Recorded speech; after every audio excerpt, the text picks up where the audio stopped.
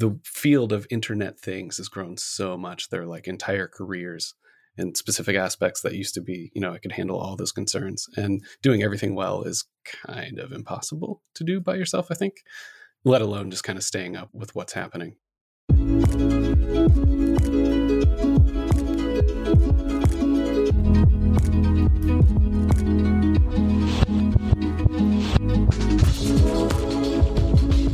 From Foster Commerce, it's the Commerce Minded Podcast, a show where we go behind the scenes to talk with the people who make e-commerce tick.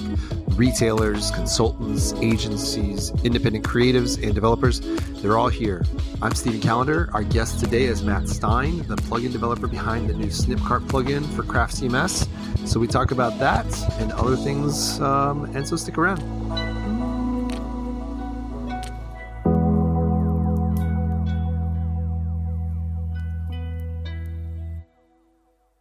Welcome, friends. Welcome to April. I hope that you are having a great start to your Northern Hemisphere people, your spring.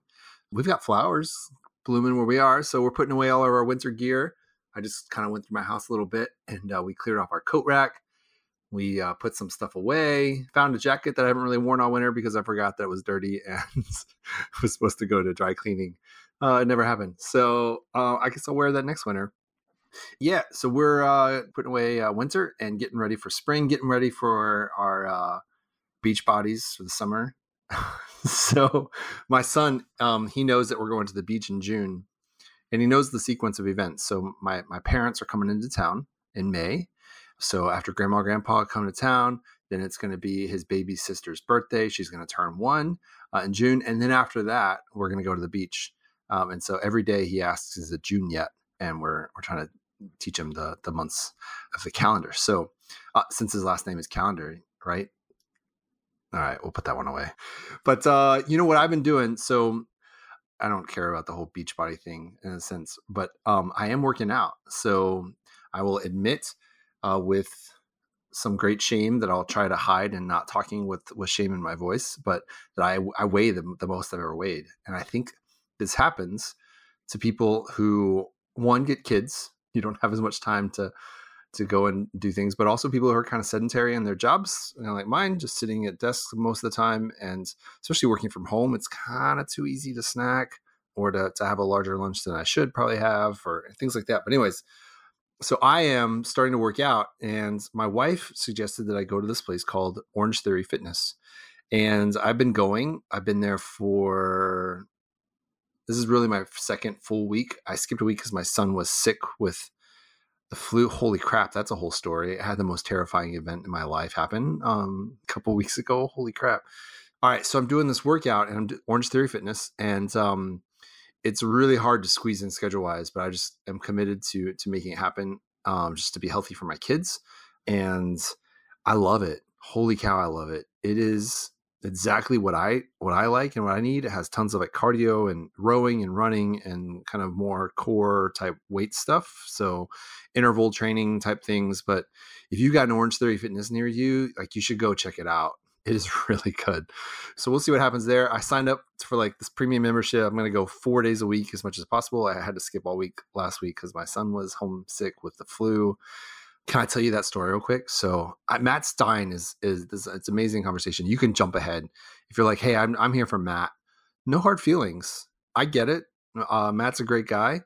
Oh, I learned that Matt's from Ohio, so we started off that way. So, anyways, you can go to that if you don't want to hear about my son. But I had the most terrifying moment. Jeez. So my son was home. This is a Saturday, and he woke up with a fever. So he kind of came into our bed in the middle of the night, just really kind of upset. And we just thought maybe he had a bad dream because he has those sometimes. So he's 5, right?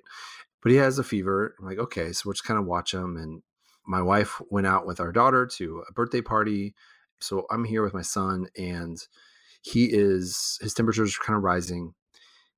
And then it drops for a little bit. And I got really excited. I was like, oh, all right, good, buddy. Take it easy. You're going to be okay.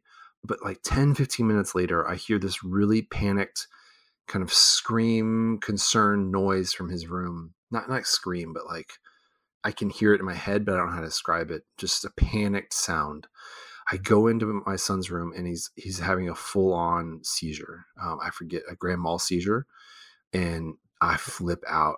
So I didn't know. Thankfully, now I know that he should have just been. I should have just rolled him to a side because I knew that he was kind of foaming at the mouth.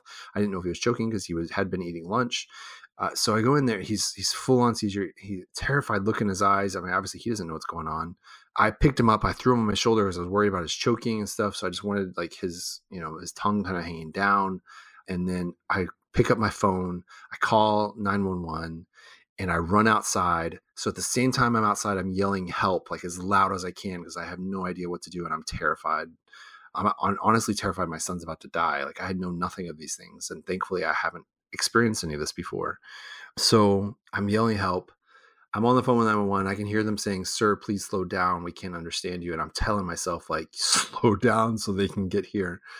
But I'm like trying to tell them my address. I'm like, my son's having a seizure. Here's the address. Come. And they're like, apparently not hearing. And at that moment, my wife pulls up to her nightmare. She pulls up. I'm outside with our son passed out, yelling help. So she takes over the phone and tells 911. But I can't imagine for her also like just pulling up at that moment when her husband is outside, terrified, like with their son passed out on his shoulder and not knowing what's going on. So all that to say, he had what's called a febrile seizure. His temperature rose too fast. He ended up having the influenza B confirmed. Went to the emergency room.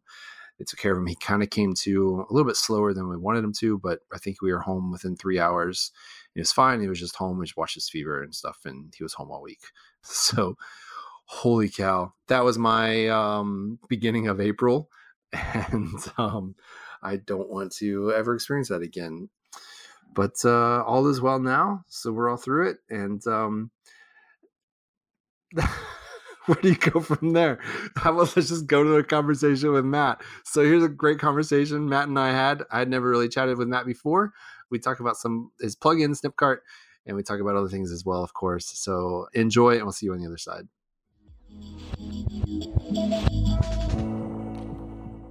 You're in the Northwest, right? Pacific Northwest? Yeah. Which part are you in? The Seattle part. The Seattle part. Have you been there your whole life? No, I've not. I actually started in Columbus. No. Yeah, I grew up in Gahanna.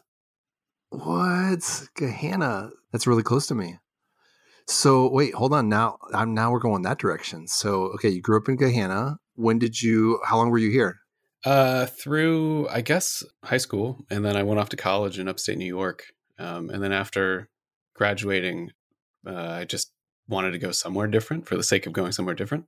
And it was either Boston or Seattle, and Seattle was further away and more interesting. So it's further away and more interesting. Yeah, okay. Yeah. It was more of an adventure, and I'm like a pretty timid creature. That's not caution to the wind. Let's just go for it. But I make like a few big decisions like that, and then just kind of see what happens. And that was one of my bigger ones. But yeah, we've been in Seattle for like 12 years. We spent 2 in Florida, diverted from my wife's work, and then came back. Wow. Okay, so you've been around. You've been a lot of places. You put a lot of miles on our cars, yeah. How many miles are on your car? Do you know? Actually, very few. Surprisingly few. It's like 10 years old, and it's got I forget. I'm going to tell you the wrong thing, but it's shockingly few. We put less than 5K on them a year. Really? How does that work? We work from home and don't commute, and it's fantastic. And we live in a little dense neighborhood and can walk to most things. Where's your favorite place to walk to?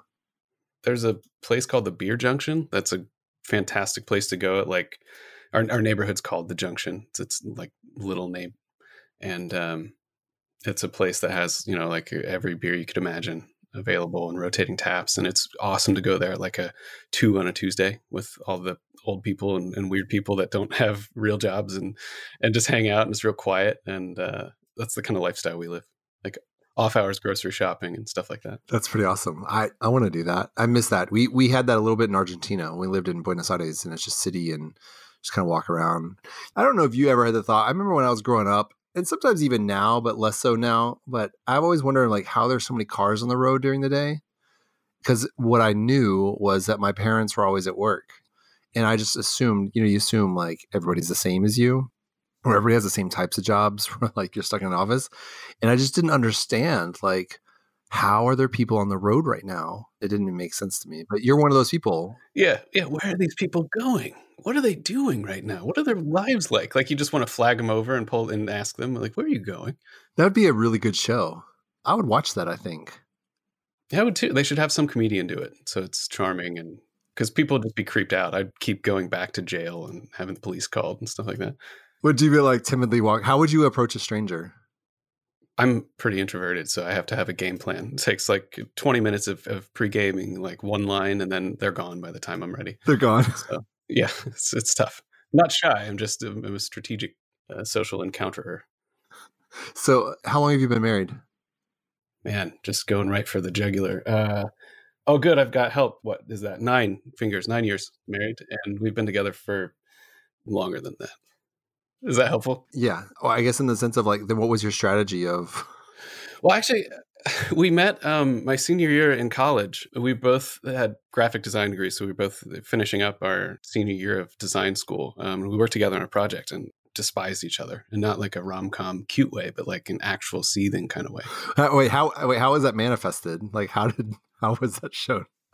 We are both team leader type people, and I was the actual team leader in a class, the senior class that we were designing an installation for the Susan B. Anthony House in upstate New York.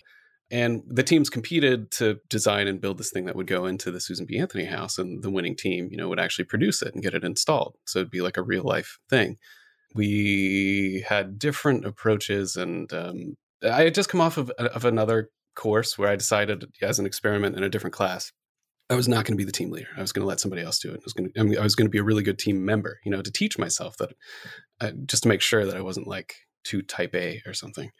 And of course, the person that led our team like never shared contact information. And Wait, hold on. So you're going into this other group really as your own personal growth experiment as well. Yeah. Yeah. And I learned, like, if you're good at something, just do it. Like I'm a good, I think, thoughtful team leader, but yeah, it failed miserably just sitting back and letting somebody else do it, or the wrong person happened to. Oh man, you must have been really annoying. Yeah, it was tough. But anyway, so I came off of that class thinking, okay, fine. I've tried that. It doesn't work. Just embrace the leadership thing. And going into this next one where I met my future wife that I wouldn't have believed in at the time if you told me that was going to happen. I was a team leader. She had some ideas that were different from what we were planning on doing. And I basically said, yeah, that's great. Sorry. And she went and met with, the person that was in charge of the museum, and came back to, another meeting for the class and said, I went and talked to the client, and she said, everybody's got this one thing wrong. And I was annoyed and impressed at the same time, because she was the team member I've always wanted. And she was stubborn enough to just go and like figure out what the right thing was to do. So we strongly disliked each other because we each, I guess we're both fairly strong-willed, but then started working together really, really well. And after the class ended, everybody collected their credit and moved on, but we're both the type of people that stick around to finish the thing. So we did, and we just kept working together with the professor of that class to get the thing made and installed. And we just never stopped working together. This is the gist of it. We spent enough time with each other that we started to enjoy it. And then, at some point got married. At some point along the way. Yeah. You decided, like, let's make this official. Yeah. But we work really well together. We say we're each other's arch nemesis, and it couldn't be more true. It works well for us. So do y'all work together now? We do. She has had a different career path. When we moved out here, she went and worked for an agency called Gervin, which Tim Gervin is kind of like a famousy, did like Matrix titles, does a lot of brand work. I think is pretty well known. I went to work at a really small interactive shop that was 3 partners that had each done agency work separately for a couple decades and then started their own small thing. So I learned loads working with them, doing Flash development, with the design background, doing Flash development, doing sites for like Microsoft games and stuff like that. But I learned a ton just listening to them talk about, winning business and positioning and design. They were just really, really strong designers. And I was just kind of a fly on the wall doing stuff, trying to be indispensable. And then eventually left that to try my own thing. And I'm more than a decade into that at this point. But she's worked at bigger companies, at Microsoft and Capital One, and left. I keep thinking it was like yesterday, but it's probably 3 years ago. Left 5 years ago. I'm getting hands. She's in the room. It's good that you have your research analysis behind you. Yeah, I'm really glad that somebody remembers how long these things have been.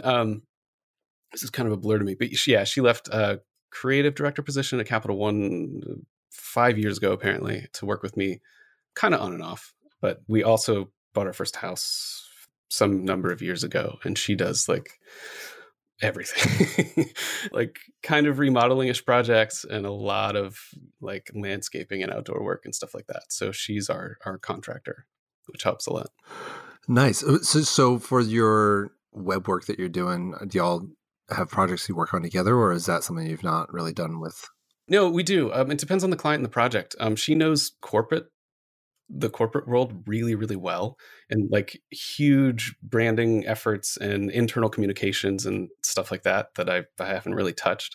But as a contractor, it's really rare to get that kind of work, because who's going to look at two people and go, oh yeah, this makes sense for a huge company. Yeah, so sometimes we'll work on stuff. She'll do design work on things. It just depends. But we've been doing more and more development lately, and we're trying to figure out, what that means for what we do and how we work together, and what kind of stuff we take on. So that was a long way of saying yes sometimes. I'm still imagining you going to down to your beer junction and like kind of stopping in and seeing all of the older folks who are midday, stopping in, and I don't know, them even looking at you and maybe having that same question of like, what does this guy do? Like, what's he doing today? So what's your favorite? What's your beer then? What are you drinking? I'm in the dark range of beers, so I don't get really excited about hops, which is the cooler answer, I think. The IPAs, right? Hops IPAs. Right. Yeah, I can't stand that stuff, man. Oh, really? Yeah. Wow, and you're willing to say that? Oh, yeah. In public. Oh, that's great. Left Hand Milk Stout, I love. Well, I'll say this. So my favorite beer, thankfully I can get it from the corner store down just like right into my street, but it's normally really hard to find in the Midwest. It's obviously gotten easier, but it's Alaskan Amber is one of my favorite beers. Oh, yeah. And yeah, it's probably really common. It was common for me in LA, but that's what I think about because I think I first had it in Seattle when I was out there visiting. So yeah, ambers are the stuff I like. So if I were joining if I were down at the beer junction with you, I'd want to order an amber, probably maybe the Alaskan Amber. If you're in the neighborhood, you should walk up there. Just stop in, That'd be good. That'd be good. So we're talking because you kind of hit the scene recently, the craft scene, with pretty awesome software. You came out with a plugin for Snipcart. So for people who have craft builds, they can bypass Commerce, the first party plugin, and use Snipcart as an alternative. It looks phenomenal. I wanted to give it a run before we chatted. Didn't happen. But it looks phenomenal. So tell me about it. Tell me for people who don't know what Snipcart is, be the salesperson for Snipcart, or like you're plugging like. Yeah. Why would anyone do this? So Snipcart is something I've been working with for a long time, and it's a different approach to integrating commerce with not just a craft site, but any site, because it's basically commerce as a service. So it's a SaaS product made by friendly Canadians. I guess that's redundant. Canadians. Can I hold on? No. So I need to push back on that. I have a lot of, so I have clean, yeah. So one of my project managers and one of our developers is Canadian, and some of the nice people. So yes, but some of the rudest possible clients I've had have been Canadians. At least maybe I shouldn't say they're outright rude and like they'll say mean things. So I should probably tame it back a little bit. Maybe this is still nice. All right. I'm hearing myself talk and realizing that maybe I have personal issues. But I've been ghosted by more Canadians. The percentage of my interactions with Canadians and how many of them have ghosted is really high. So I don't know if it's they avoid conflict, if they're like, hey, no, we don't want to do this thing. And so they just disappear. I still love Canadians. So now enough Canadians to be like. I get evidence to the contrary. I like the idea of liking Canadians because I like Canada. It always feels like a civilized place. I don't know. I guess I just ignore that evidence for reasons unknown. Yeah. My wife, we would love to be in Canada, by the way. So I'll let people ghost us. Have you gone to Vancouver? I've never been, but that's where our, our other team members are in that area, Victoria and Vancouver, but I've never been up there. Oh, it's a magical place. I'm not that proud of being American, but I'm too lazy to change citizenship. And if it was not a big deal, I would just also, if I could sell like 4 kidneys, I would live in Vancouver because it's beautiful. Isn't it the most expensive real estate in the world? I know it's really expensive, but I don't know official stats. So let's say yes. I don't have a good transition back to Snipcart. We'll just do a hard transition back. But getting back to Snipcart, basically, I was asked to build a project that another designer had laid out for a small client, relatively small budget years ago. And we were looking, I think this is before commerce existed, and we were looking for a way to add a pretty simple cart to the site. And Snipcart was there. It existed, tried it out, made sense. It was really easy to implement. And the big reason is that pretty much everything happens on the front end. You basically put metadata into your buy buttons to define what a product is and have a few cart options. And then you configure everything in their control panel. And in easily less than a day, you add some buttons to your site and you can have products with shipping and tax integration, tax calculation, and a lot of the things that are kind of annoying and definitely annoying to figure out yourself, especially for a small project, you can still offer those things. So started working with it long ago, ended up building a private plugin for a Craft 2 site that I published, and it was okay. It was like a wrapper around Snipcart. And then it was only more recently that I was adding ShipStation integration that I realized this could actually be useful to more people. I hadn't published the Craft 3 plugin, and I've always wanted to have a commercial plugin and something I could kind of build and grow and support. And it just seemed like a great opportunity to do that. So I took it from its private state to something that I thought would be more publicly valuable and flexible, with a lot of emphasis on webhooks, which basically you could set up a quick front end, but then still have the ability to tailor, a bunch of more complicated commerce flows by hooking into things immediately after an order happens or after a customer updates their profile or something like that. And I'm hoping it would be useful for people that are building, definitely not these huge, massive commerce sites. I don't think it would be a good replacement there, but it's definitely worthy competition, I think, for the right project where you may be looking at Commerce Lite and feel a bit constrained by it and be able to add a lot of stuff very quickly that's pretty painless to integrate with a small to medium-sized site. Is the basic installation then for it is you just add, as you said, some metadata and then buy buttons, and then pretty much all of the other content is stuff that you would, have in your Craft install. So like images and yeah, exactly. So you still can control the content architecture and content modeling kind of your store in a very Craft way, and then just throw in those buttons. Yeah, and you don't even need the Snipcart plugin for a Craft site. The plugin will make it easier. If you've never worked with Snipcart before, it offers things that will make your life easier. So for example, you don't have to use them, but there's a field type for storing basic product information like a SKU and pricing and shipping weight and dimensions and stuff like that. You can just drop that into an entry or an element and then take advantage of some things like quantity deprecation, when an order completes and stuff that are just available with settings if you do use that. And then, of course, there's like a little twig helper, so you can just spit out the right button without having to go through their documentation and figure out how to set up your button or convert everything to their silly metric system or anything like that. And then on the other end of it are made events that tie into their webhooks. So whether or not you use the stuff for the front end kind of doesn't matter. But then you can just supply your Craft URL as a webhook and use native Craft events to hook into like a dozen or so different things that they'll fire off and send information with it. So you can provide like live shipping adjustments or tax adjustments, or not just things after the order, but during the checkout process. So you can make adjustments in places that completely make sense, which can be really helpful. And I put a ton of time into making sure those are really, really stable and reliable, because who wants them not to be? Oh yeah. Yeah.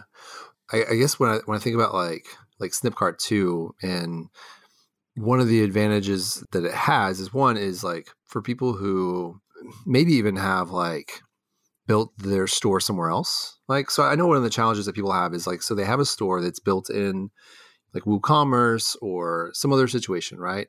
And what I like about what you've kind of made available is it allows kind of almost for people who need to try some stuff out before kind of diving full in. Like when you're moving to Craft Commerce, like there's these massive builds that sometimes, on some of these sites, or even for ones that are, if you're considering Commerce Lite, like you kind of have to make the decision, like both CMS and the cart situation. So the fact that like, it's ahead of its time, and I guess now everybody's caught up to it in the sense that it's somewhat in the vein of the fact that it's a software service kind of thing, e-commerce as service. It's like that's a new thing that a lot of people are promoting and kind of going, whether it's officially headless or not, but it has a sense of like being separated and you can be controlled separately. I guess all I'm saying is like I've heard of situations where Snipcart would be a really solid solution for them to take one step at a time. So like if they're in a WordPress and they're committed to WordPress at the time and they don't really want to reinvest that. And if they're thinking about adding store stuff, it's like, we'll start adding like Snipcart stuff. And then you can use that same Snipcart profile, whatever your store is in Snipcart, and then you can change CMSs later.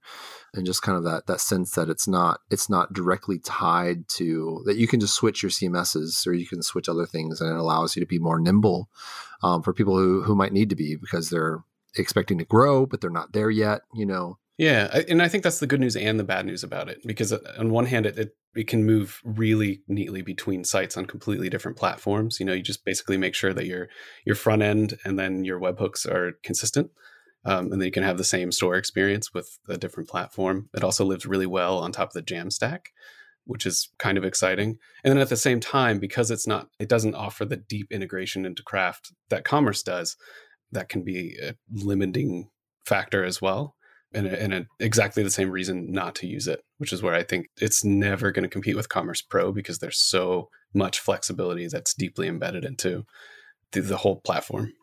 So for maybe somebody who's thinking through, well, should I put my client on Snipcart and introduce that to them, or should I just stick with Commerce or Commerce Pro? What would you say are some of the key points of making that decision?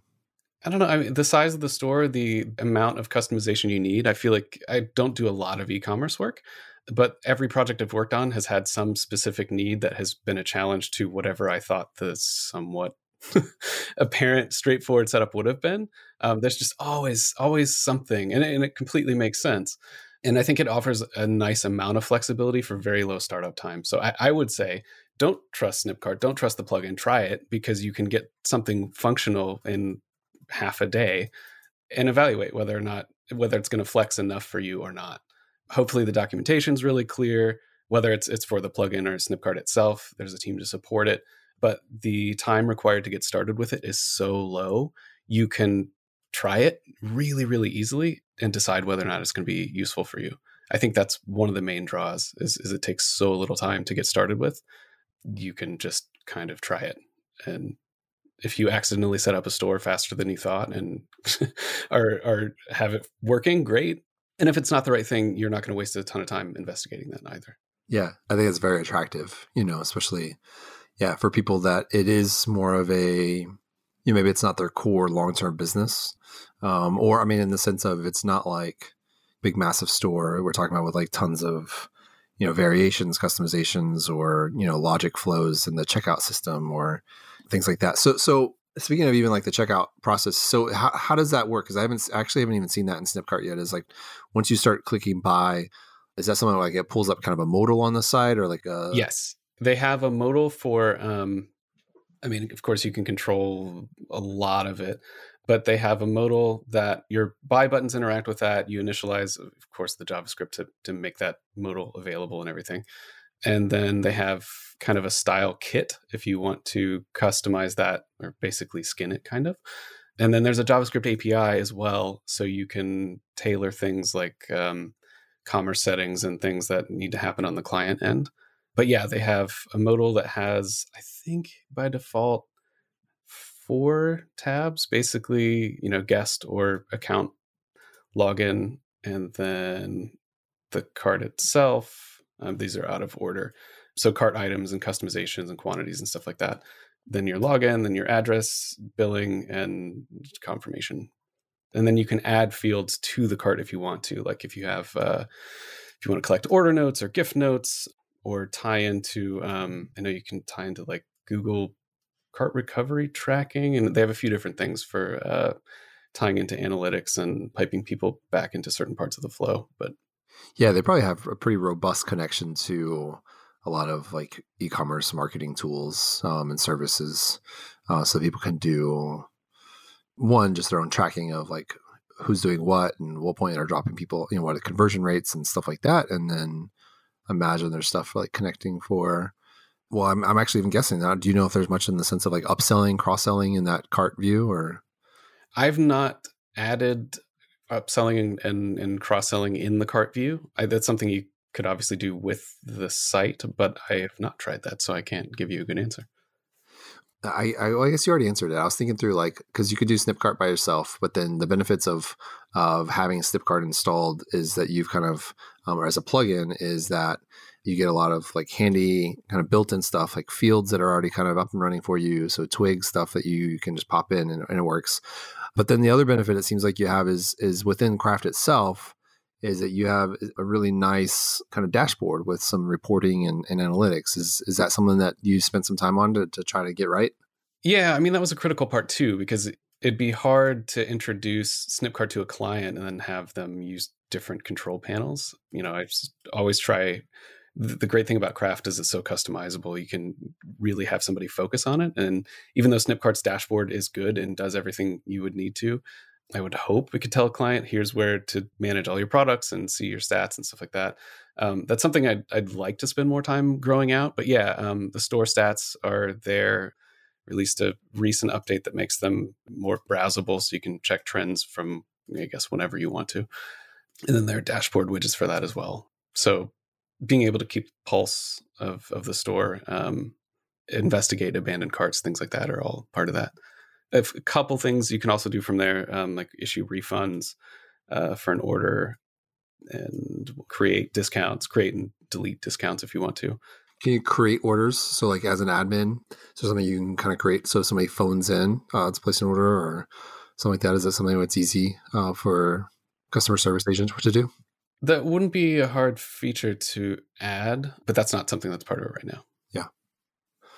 In addition to creating Snipcart, coming out with this, well, let me ask you this too, because I've had a lot of conversations on the show with other developers and kind of even, I guess, the business side of plugin development and like what to charge, right?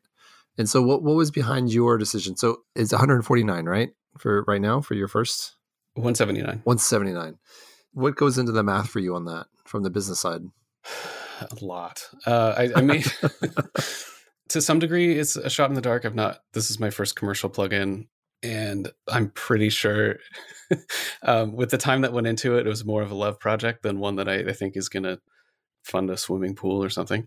But I looked really carefully at what it does, what Commerce does, what Commerce Lite does. I think as I made the comparison chart that you'll see in the GitHub repo and in the docs that compares it to Commerce Lite and Commerce, basically I was trying to figure out where its strengths were. I ended up putting the ShipStation integration was going to be something I was going to release later. I actually decided to move that into it sooner because it seemed more valuable. But basically trying to find something that felt spiritually right in the context of Commerce and Commerce Lite, if that makes any sense. Yeah, it does. I think that comparison chart and the pricing and kind of it does. I mean, it definitely shows the features and it shows kind of like that comparison of like how you see it comparing to the other ones. But I mean, I guess there's always that decision of pricing it so that it's not then maybe you did it for, and as you said, it's a love project kind of in the way of building it, but then supporting it is not something you probably wanted. Yeah. And I knew it should not be $5 because knowing how commerce projects work, I think the support burden for that would be just awful. I want the price to signal that somebody should look at it, have serious expectations for it and support expectations and consider it to be the serious thing that it is. And then also I expect that it's going to be used in commerce projects, which is not a lot of, e-commerce projects, not to confuse the terms, and not so much like a personal blog or just like a fun side project or something.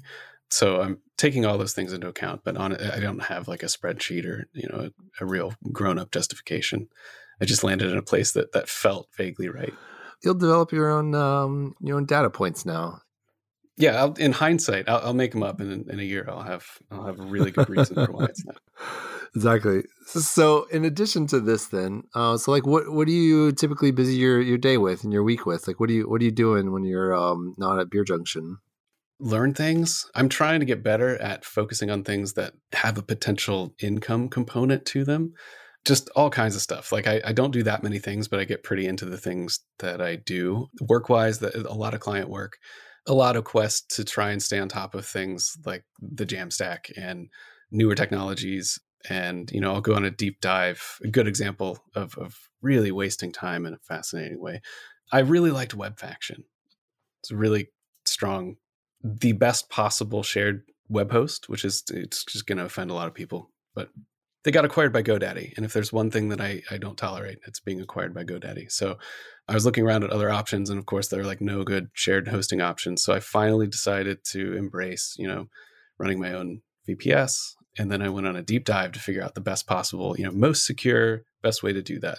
I spent hours and hours and hours benchmarking different options, and I made a blog post about that, which is excessively detailed, but I have a spreadsheet of comparison that doesn't matter. It's not billable time. And that's the kind of thing I do. I just I want to learn how to do a thing better. And I spend a lot of time doing that. So I'm actually spending time. One of my goals this year is to cut out these mountains of private plugins that are unfinished. And I have Laravel apps that I've built for things that only I use, like a scheduler, and I'm trying to unturtle a little bit. And my goal is to either open source those things, make them services I can charge for, or rely on somebody else's thing and focus my time on things that are better for the business.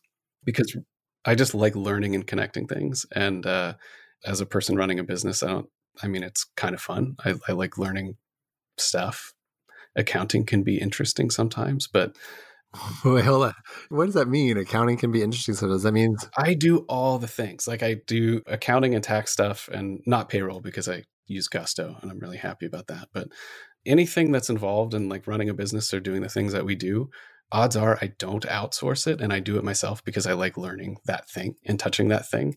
It's why I like client work, because I love understanding how somebody's business works and trying to use the things that I know how to do to make their anything run better, which is why I'll end up doing like consulting for big companies that need the designers to speak with engineers or something, or for really small clients that need a lot of different stuff but the budget for, only one agency or one small shop to handle it.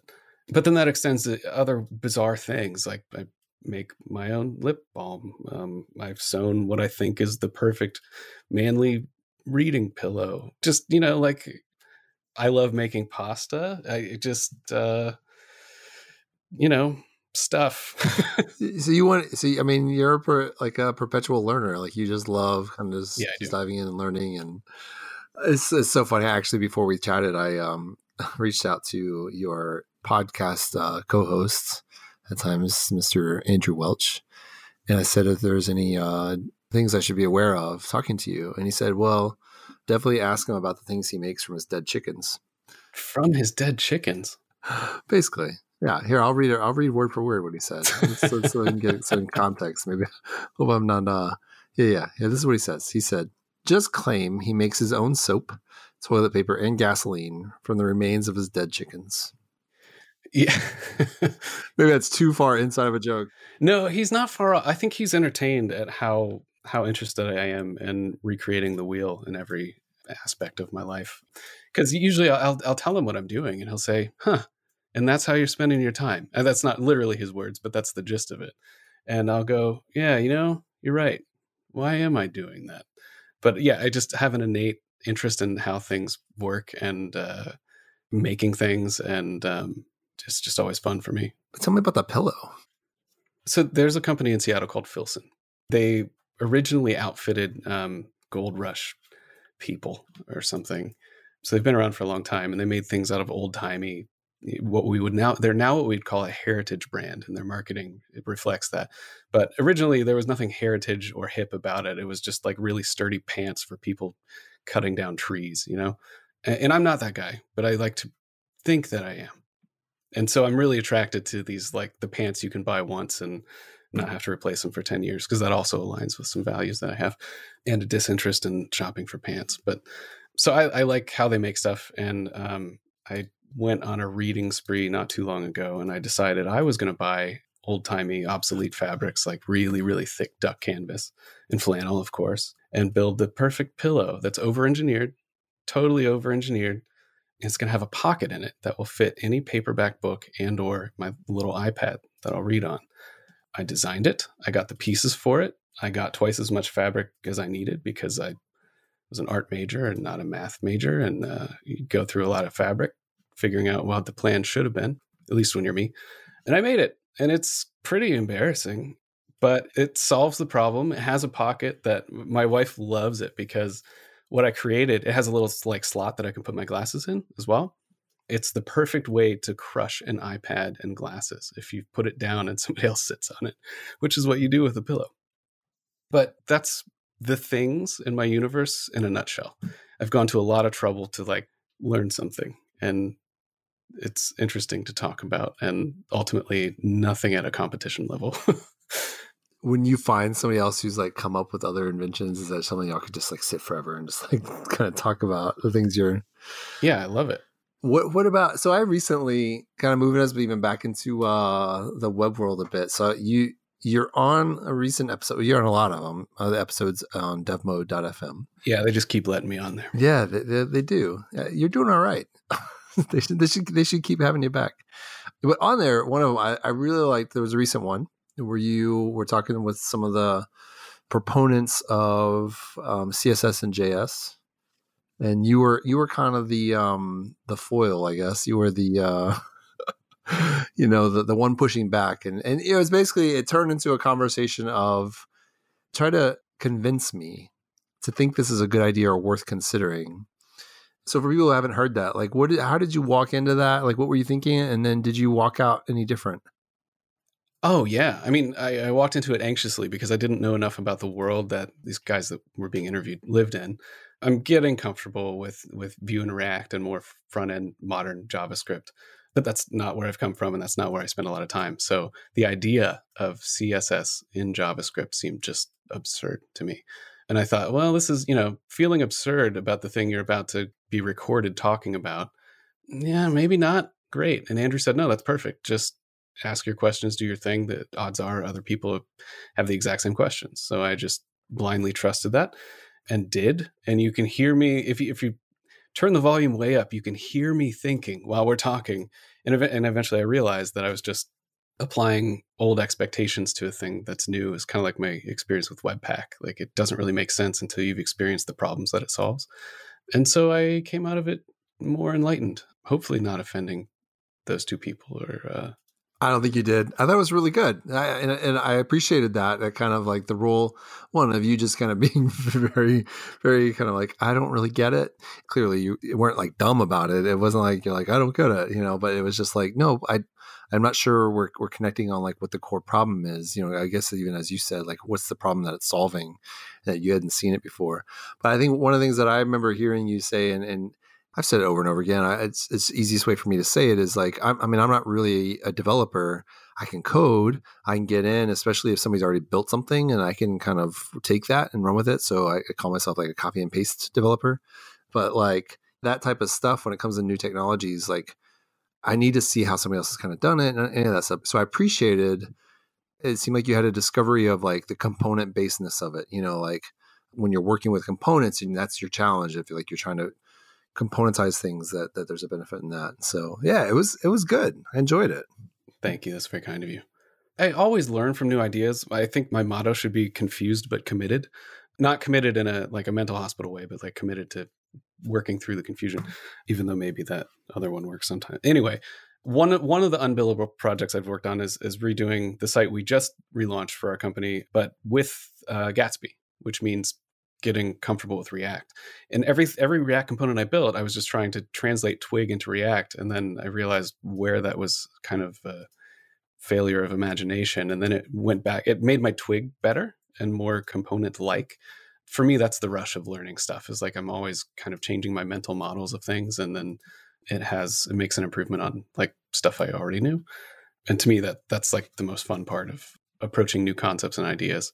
But it's also really challenging because the field of internet things has grown so much. They're like entire careers and specific aspects that used to be, I could handle all those concerns. And doing everything well is kind of impossible to do by yourself, I think, let alone just kind of staying up with what's happening. So that's what I'm trying to, my spirit quest for this year is just focusing in the right places and figuring out specifically what not to focus on, doing the Marie Kondo thanking things for their service and letting them go.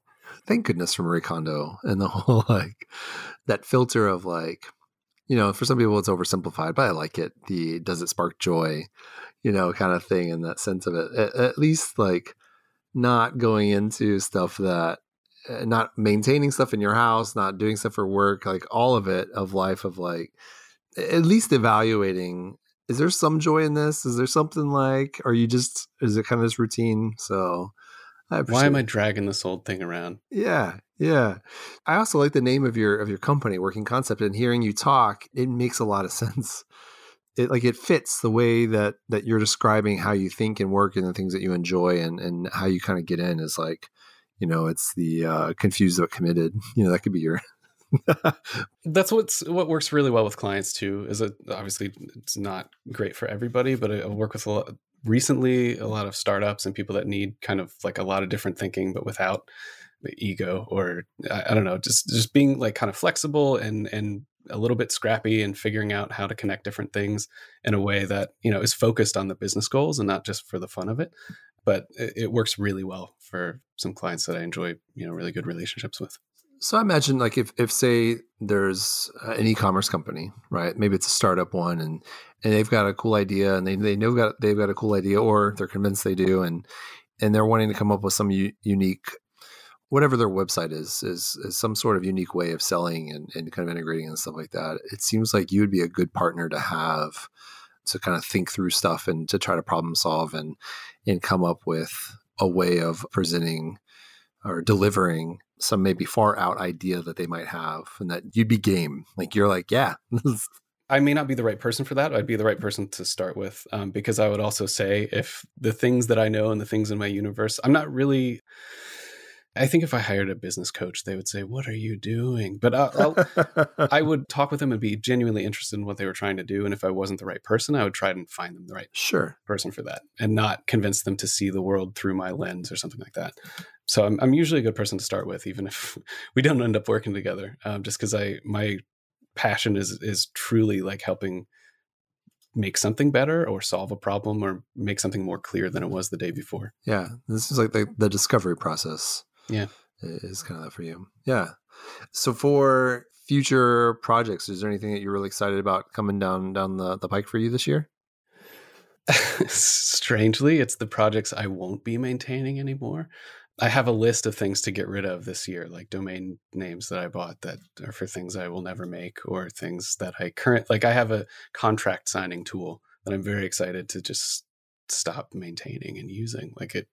I'm really excited for the stuff I'm going to get rid of because of the focus that it'll give me for things that I want to put time into, like Snipcart. And I have a scheduling, I don't know if I sent you my little scheduler link, but something very similar to Calendly, but in some ways that I wanted it to be more flexible and something I could brand. I've been thinking about turning that into a service and exposing that rather than getting rid of it.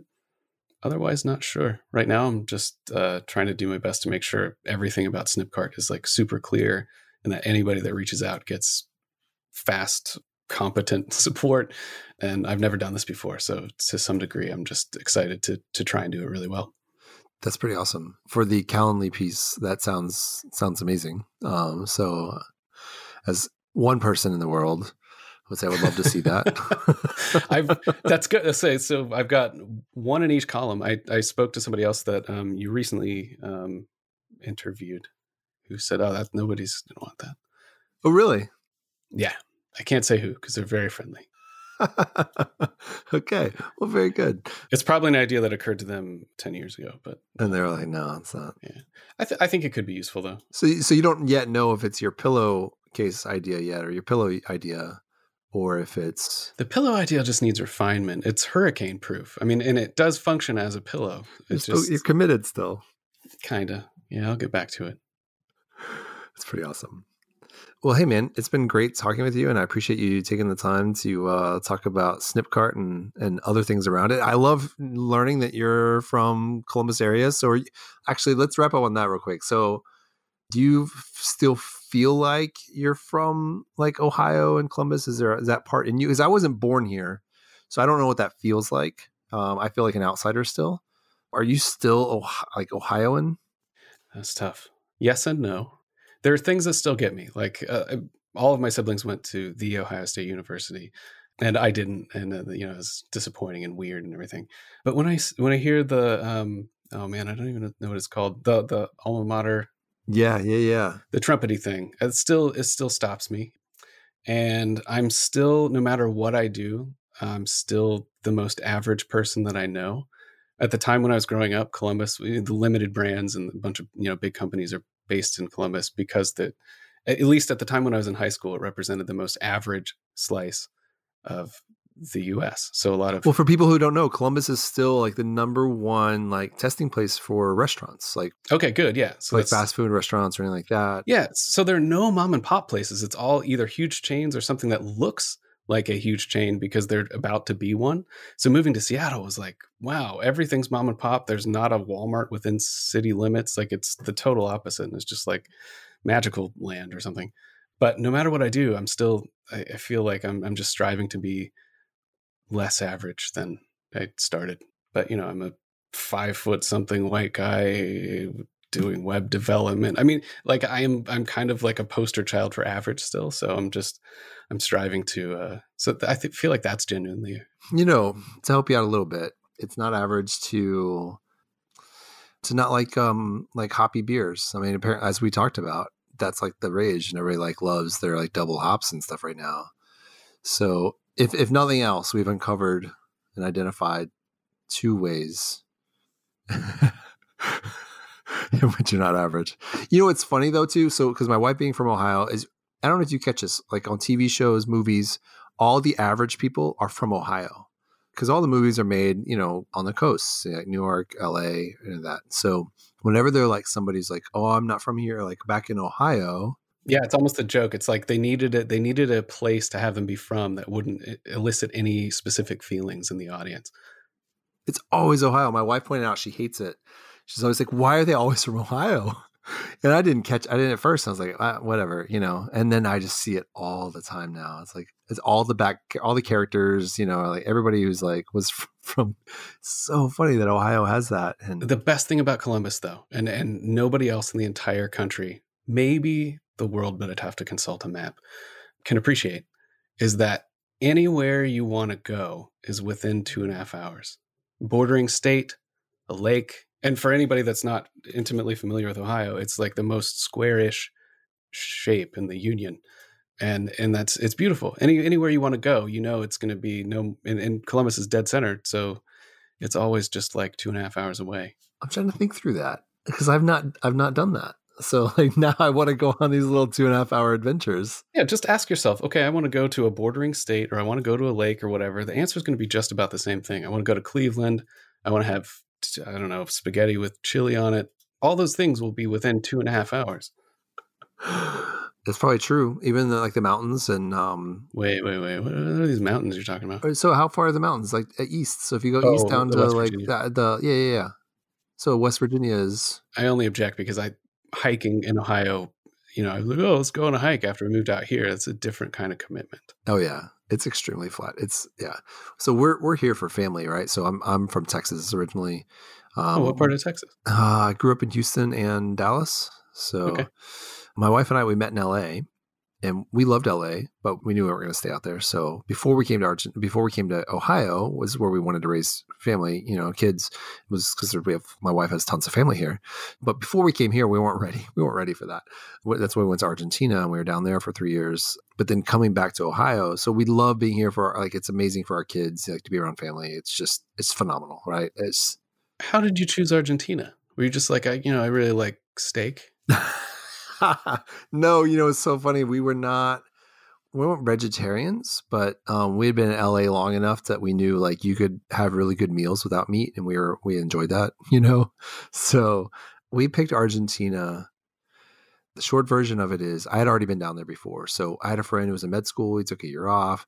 And I said, one of my spring breaks during grad school, I said, dude, where are you going to be? And he was basically doing Motorcycle Diaries, you know, medical version. And he's like, oh, I'll be in Buenos Aires in that time, your spring break. So I went down there. So I would visit him for a week and I loved it. I was like, this city's awesome. So I decided to go back that summer for 8 weeks to study Spanish. So that's what I did. And I'm like you. So I actually relate to when I'm in new situations, I'm very timid. I'm very shy. And I didn't go to a restaurant by myself for 5 weeks. I was down there for 8 weeks. For the first 5 weeks, would walk by restaurants, like just pace in front of them like 10 times, trying to like talk myself into just walking in and trying to like eat.